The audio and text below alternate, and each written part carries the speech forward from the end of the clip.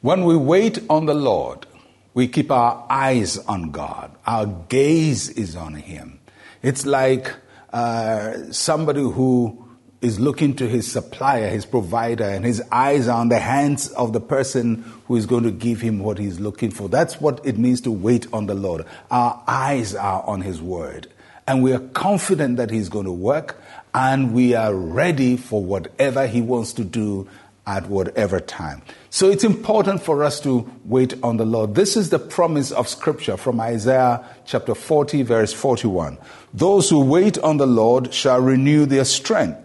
They shall mount up wings like eagles. They shall run and not be weary. They shall walk and not faint. Many times people see waiting as a waste of time because we want things to happen very, very quickly. But waiting is a time for building. It's a time for recharging. It's a time for renewing our strength. Those who wait on the Lord renew their strength. They don't lose strength. They don't become weak. They actually get stronger. It seems almost like an opposite. At the time when you think you are the weakest and you are inactive and nothing is happening, the Scripture actually says at that time, spiritually, you're getting stronger. So many times, the things that make us strong are not apparent to us. When we wait on God, we get stronger.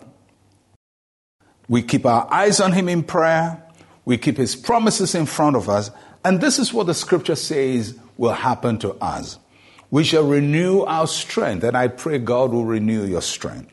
We shall mount up wings like eagles, and I pray God will cause you to mount up as an eagle. We will run and not be weary. May you run and never get tired. We will walk and not faint. You will not get weak as you move. And if you look at it, there is a progression of movement. There is the walking, there is the running, there is the flying. So when we wait on the Lord, we walk, we run, we fly. And that's what God wants to do in your life. In this season, some of you may have felt nothing is happening. My business is not working. I'm not seeing progress. I've been laid off.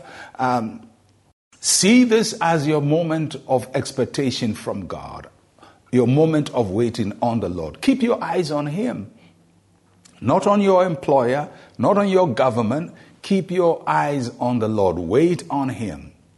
And the Scripture says when you do that, you're going to walk, you're going to run, and you're going to fly. And I pray for you that in this season, as things don't seem to be working well for you, that you keep your eyes on the Lord. Wait on Him, expect from Him, keep your gaze on Him, and He will come through for you.